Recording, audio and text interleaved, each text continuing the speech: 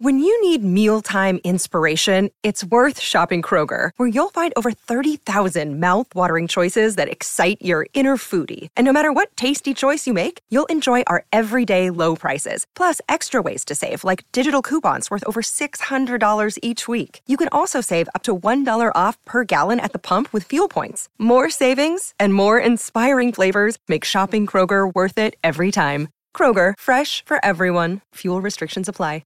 Just a quick heads up that there is some swearing in this episode. Okay, here's the show.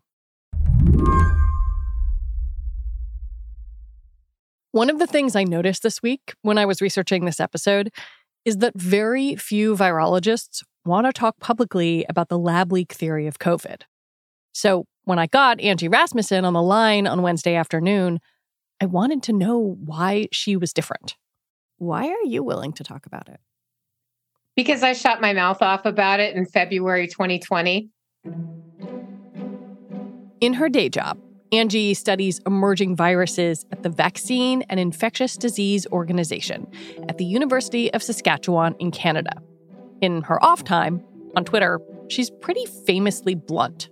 I don't remember what I called Tom Cotton, but it was something probably not very nice, because he was at the time saying that, you know, for sure this was manufactured and it may have been intentionally released, it may have been accidentally released, but this is the product of, you know, so-called gain-of-function research and possibly a bioweapons program. And even back then, when we knew very, very little, that did not seem plausible to me at all. It is definitely possible to get sick in a lab that handles pathogens. Angie is the first person to admit that. It's something that I worry about every day. Right behind me is a containment lab that I work in. Right now, there's nobody in there. Oh, yeah. And that's actually a tuberculosis lab. But I work in the lab right next door on the other side of that wall. And maintaining proper biosafety protocols is something that means a lot to me, because I literally don't want there to be a lab leak in my own community with me as the index patient when I'm working with SARS coronavirus 2 or anything else. I think that, you know, most virologists who are doing this work, it's something we're keenly aware of the possibility of having happen. But it's not what Angie thinks happened in the case of COVID. Indeed, she co-authored a paper published last year in Science magazine saying SARS-CoV-2, that's the virus's formal name, came from a market in Wuhan. She is firmly Team Zoonotic Spillover. I'm on the so-called Zoonotti. That's one of the names that some of the lab leak proponents have started for us. Oh boy. We're like the Illuminati, except I guess the virology and evolutionary biology version of that. Some other people call us the Zoo Crew. But yes, I think I'm like the head bitch in charge of like the Zoonotti. But Angie also has an open mind. She's willing to blow up her own hypothesis. What I wanted to know is whether this week's news from the Energy Department submitting a vote in favor of the lab leak theory was enough for her. Today on the show, why Angie is still skeptical. I'm Lizzie O'Leary, and you're listening to What Next TBD, a show about technology, power, and how the future will be determined. Stick around.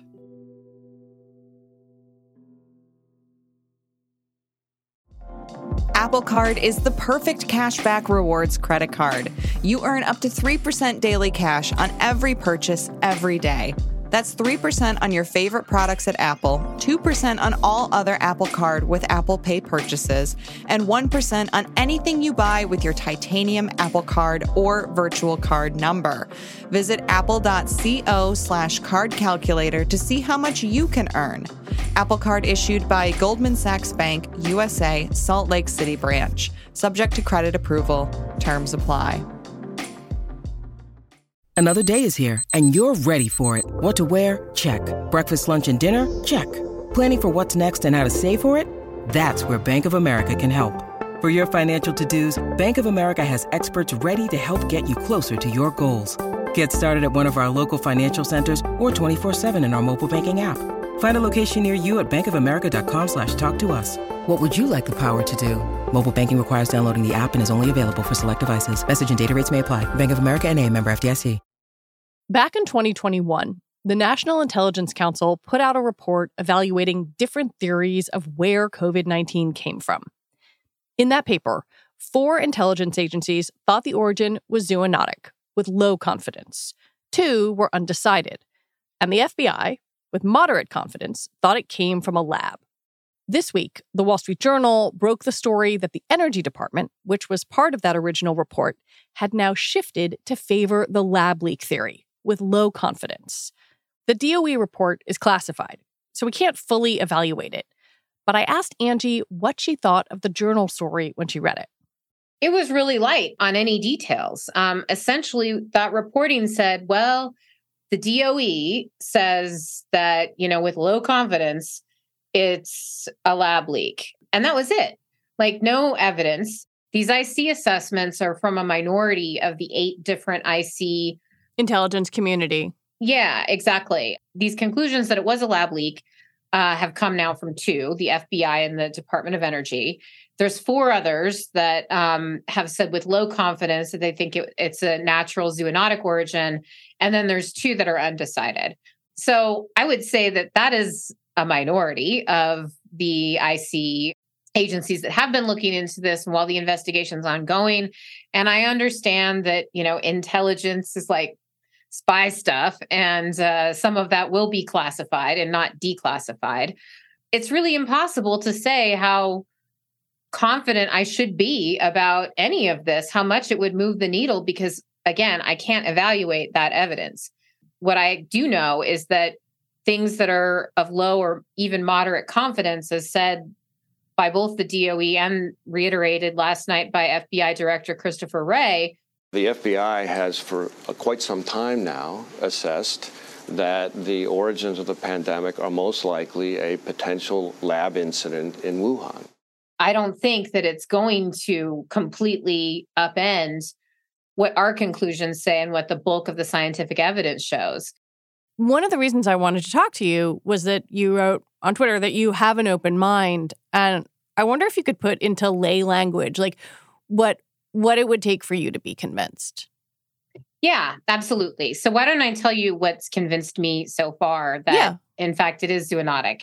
We actually do have quite a bit of evidence that shows that the pandemic started at the Wannon Seafood Market sometime probably in late November, at the latest early December 2019.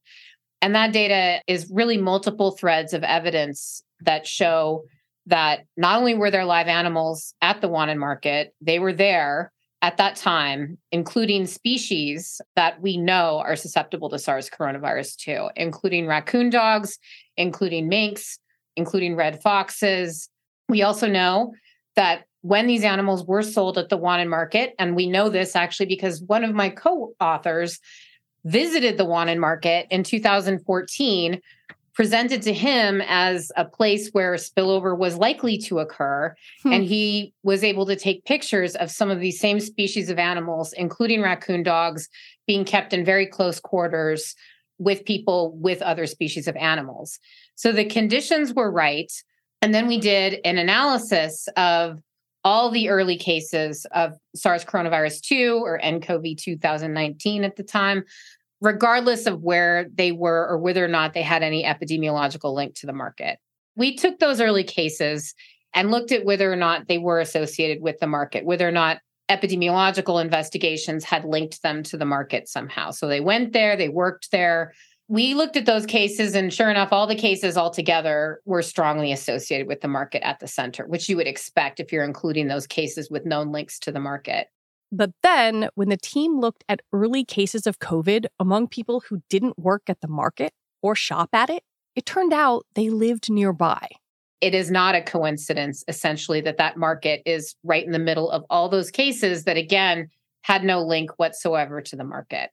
So that said that essentially we were on the right track. The second thing we looked at were those animals. And this is the part that I contributed to more.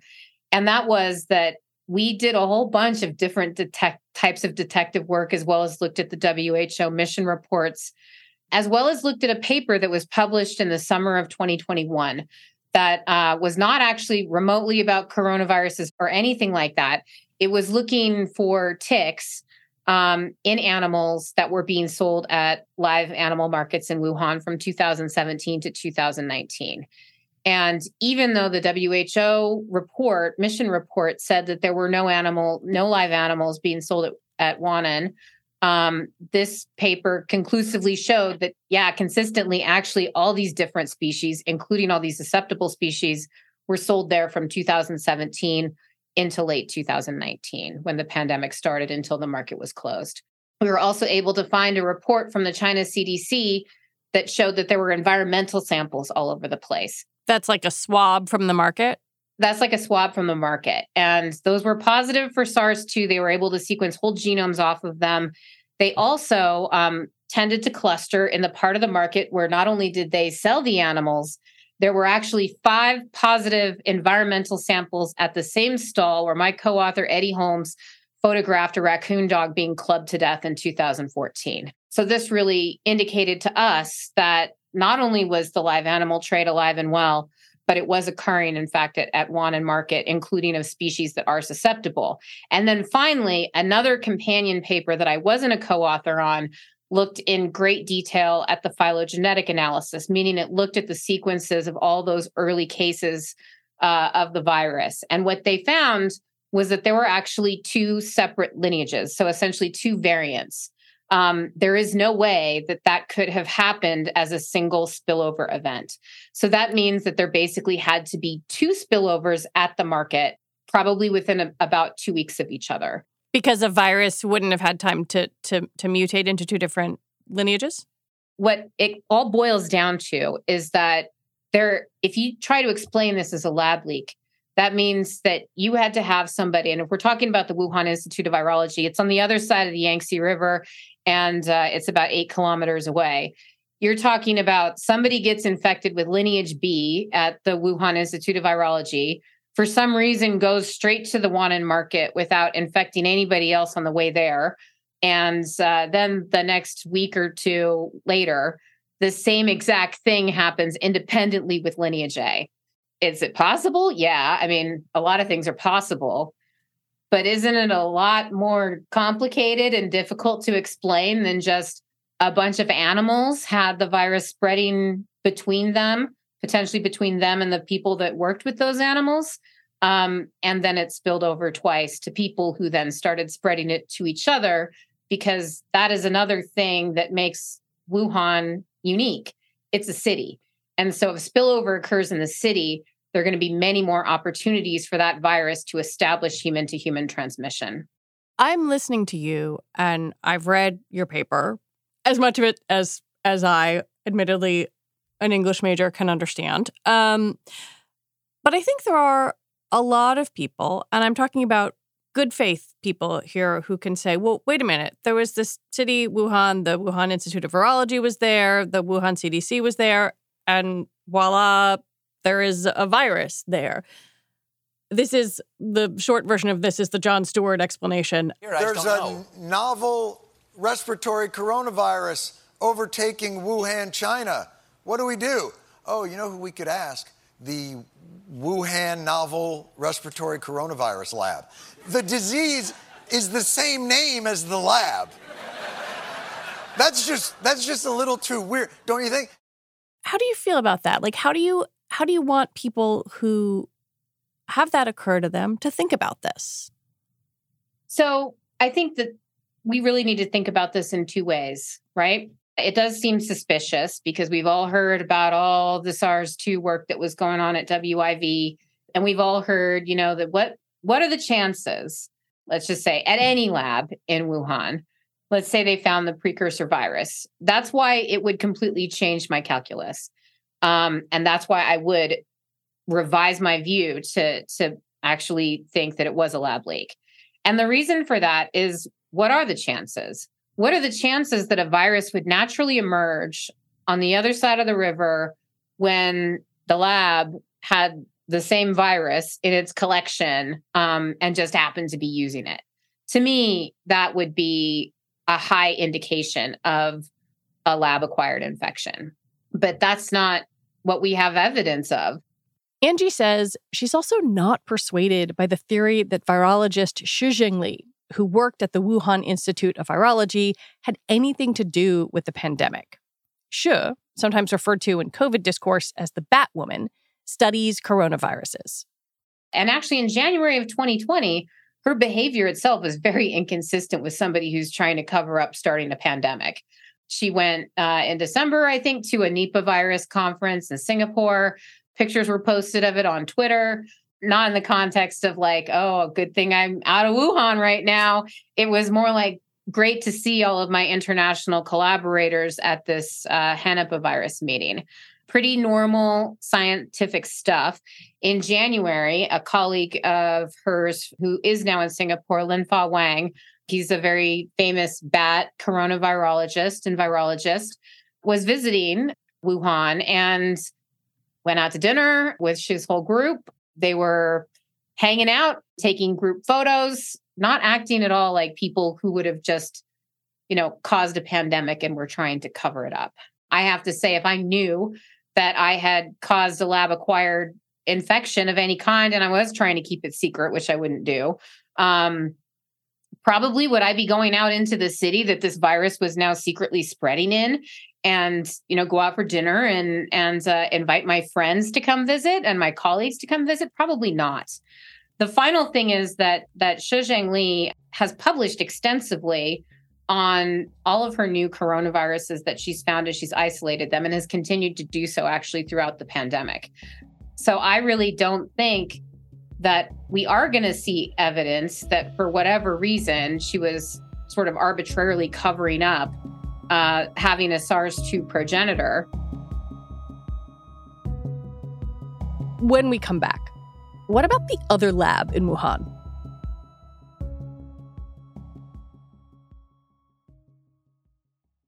This episode is brought to you by Progressive Insurance. Hey, listeners, whether you love true crime or comedies, celebrity interviews, news, or even motivational speakers, you call the shots on what's in your podcast queue, right? And guess what? Now you can call the shots on your auto insurance, too. Enter the Name Your Price tool from Progressive. The Name Your Price tool puts you in charge of your auto insurance by working just the way it sounds. You tell Progressive how much you want to pay for car insurance. Then they'll show you a variety of coverages that fit within your budget, giving you options. Now, that's something you'll want to press play on. It's easy to start a quote, and you'll be able to choose the best option for you fast. It's just one of the many ways you can save with Progressive Insurance. Quote today at Progressive.com to try the Name Your Price tool for yourself and join over 28 million drivers who trust Progressive. Progressive Casualty Insurance Company and Affiliates. Price and coverage match limited by state law. What Angie comes back to is not the Wuhan Institute of Virology or the other labs there. The thing that she says sets Wuhan apart from a number of other similar places is a well-documented live animal trade. And that in itself creates a risk, a known risk that exactly mirrors the risk that was recognized at the time of the SARS classic epidemic and emergence. The other thing is that spillovers actually happen pretty frequently, including spillovers of SARS-related bat coronaviruses. And some models have, we can't ever really know the number, but some models have estimated that there could be tens of thousands, potentially even hundreds of thousands of spillovers of these viruses every year, just in East and Southeast Asia. Now, why don't we have hundreds of thousands of pandemics every year? I'm very glad that we don't. But that's because a lot of the time spillover happens and it's a dead end. One of the reasons it can be a dead end is that there's no other person in very rural areas to pass that virus on to. But in a city, in a market where a lot of people are indoors together, they're in contact with those animals that are kept at the market, they're working at the market all day, there are many, many opportunities for a very lucky virus that happens to be very good at growing in a variety of different species, which we now know that SARS-2 is, to establish human-to-human transmission chains. In a city of 11 million people, that actually argues, I think, strongly for zoonosis, because you actually would have the opportunity in these circumstances to establish that human-to-human transmission and gradually spread it throughout Wuhan and then throughout the rest of China and then throughout the world. I wanted to ask you about the other research lab, the Wuhan CDC, there's some reporting from CNN that whatever the DOE assessment is that it's based on something about that lab. And I saw you tweeting about this as well. I wonder what you could tell me about that lab and then why you kind of went, meh, no. Yeah, so we never really went, meh, no. We were like, oh, interesting. This lab is, right down the street from the Wuhan market. According to the WHO report, they moved there on December 2nd. Now, when you move a laboratory, you're not moving over your whole lab in the morning and then just decide to whip up some virus cultures in the afternoon. Usually it's a lot more work than that to actually move an entire laboratory. Could there have been an accident or an issue in the course of moving? Maybe. But it's not clear that they actually had relevant samples. So there was one guy at the Wuhan CDC who had collaborated with some people, and that's because he was mainly involved in doing field work with bats. And this is Dr. Tian? Yeah, this is Dr. Tian. So he, has been very involved in all this quote unquote adventurous work, going into caves, trapping bats, taking samples from bats, sometimes taking samples from other animals too. This is important work, virus discovery work. But importantly, this guy was not actually so much of a virologist. He wasn't bringing bats back to the Wuhan CDC. But in all of his papers, anytime there was any sort of virus isolation, it was clearly done somewhere else where they had an appropriate containment lab, and also probably where they had expertise in growing viruses. Because despite what you might think and how some people portray this, viral genomic sequence is not a recipe. You can't just do something like on CSI where you type in a sequence and then, your little virus printer is going to spit out a custom virus. It doesn't work like that. And it's actually technically pretty difficult. Whether you're talking about isolating a virus from a tissue sample that you've collected or a fecal sample that you've collected, that's even more difficult. To making a reverse genetic system based on a sequence. Now, it can all be done, but is it something that some guy who's mostly famous for going out and catching bats is doing in his spare time? Probably not. And it's pretty clear from looking at his work that he wasn't doing any kind of, virus isolation, much less cloning viruses and making chimeric viruses and doing all this gain of function-y stuff that a lot of people have implicated in this. And again, we don't know what the DOE's evidence was, but it doesn't explain how you would then have two spillovers 2 weeks apart. And if Dr. Tian was the only one who was working on those bats and those things at the WCDC, then what? Did he get infected with lineage B, go have lunch at the Wuhan market, and then 2 weeks later got infected with lineage A? I mean, I suppose that it's possible, but I just don't think that that's a very likely explanation. Given the limits of what China is willing to share, can we ever know? There's a lot of speculation about China covering things up and not telling the whole truth and being secretive. And, that seems to be kind of across the board how the Chinese government operates about a lot of things. That doesn't mean that we cannot trust any of the evidence we have from China. That also doesn't mean that we'll never find the answer. But one thing that's very clear to me, and that I don't think people really appreciate, is that in the course of talking about these deleted databases and all these hypothetical things China has done to cover up a lab origin, people are overlooking the things that we all know that they've done that potentially would cover up a market origin. And that is going to make it more difficult for us to conclusively demonstrate that that's how it started.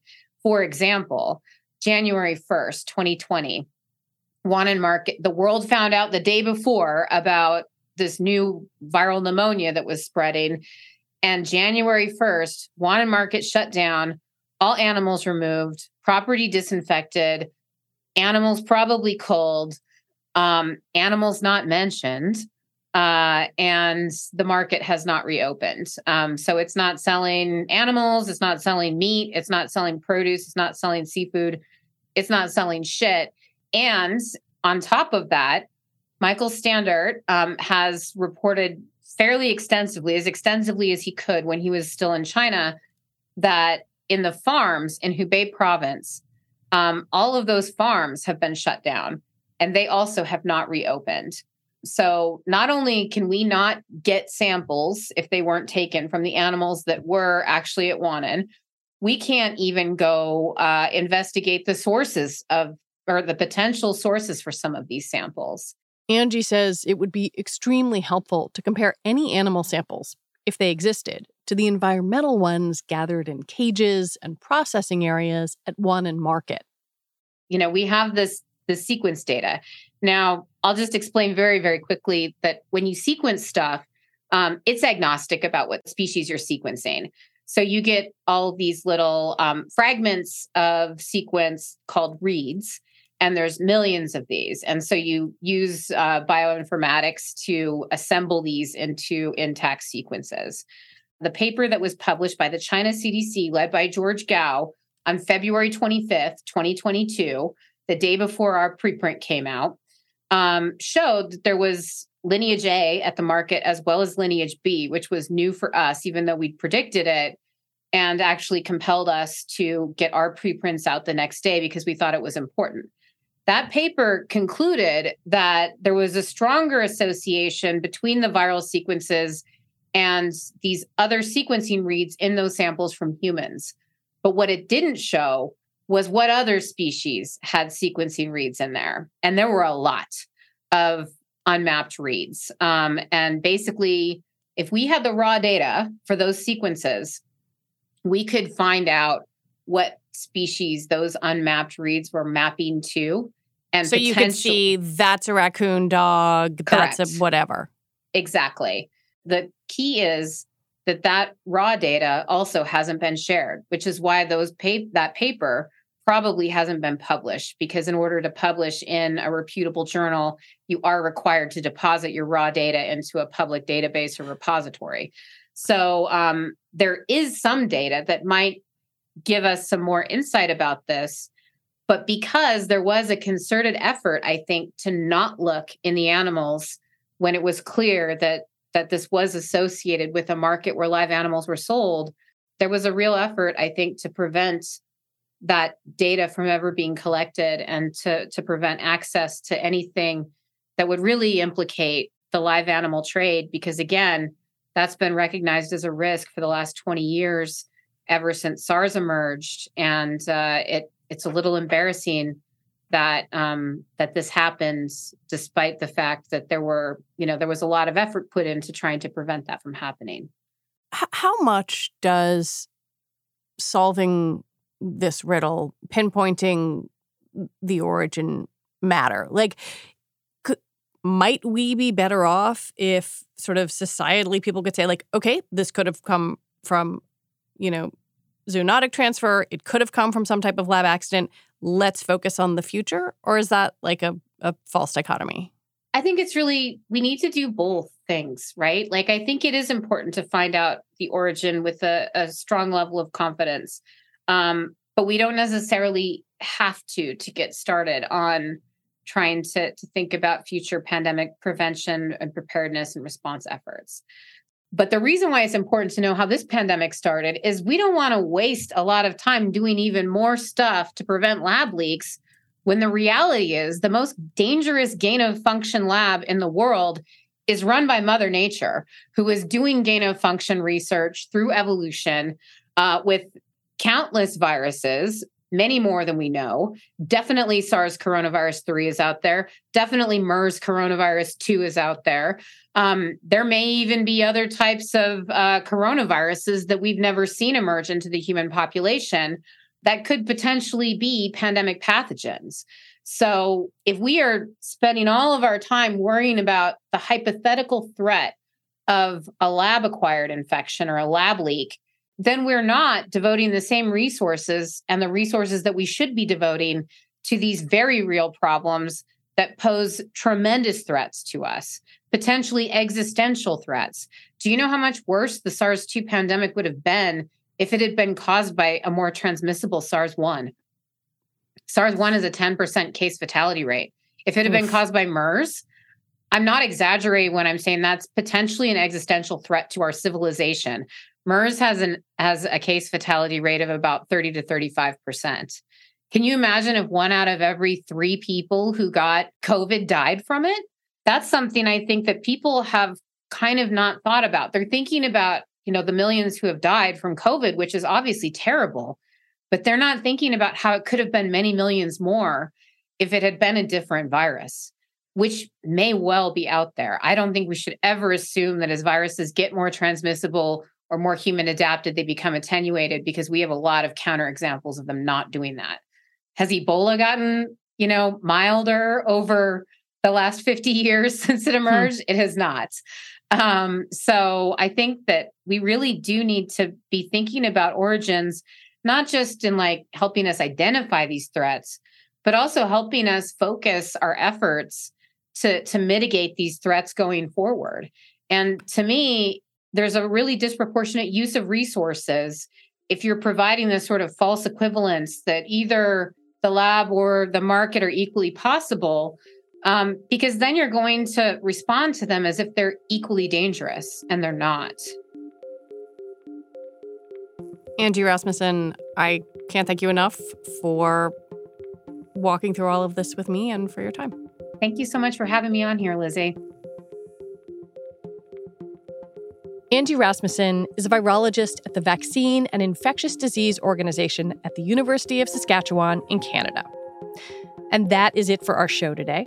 What Next TBD is produced by Evan Campbell. Our show is edited by Shannon Pallas.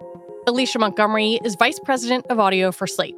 TBD is part of the larger What Next family, and we're also part of Future Tense, a partnership with Slate, Arizona State University, and New America. And if you're a fan of the show, I have a request for you. Become a Slate Plus member. Just head on over to slate.com/whatnextplus to sign up. All right, we'll be back on Sunday with another episode. I'm Lizzie O'Leary. Thanks for listening.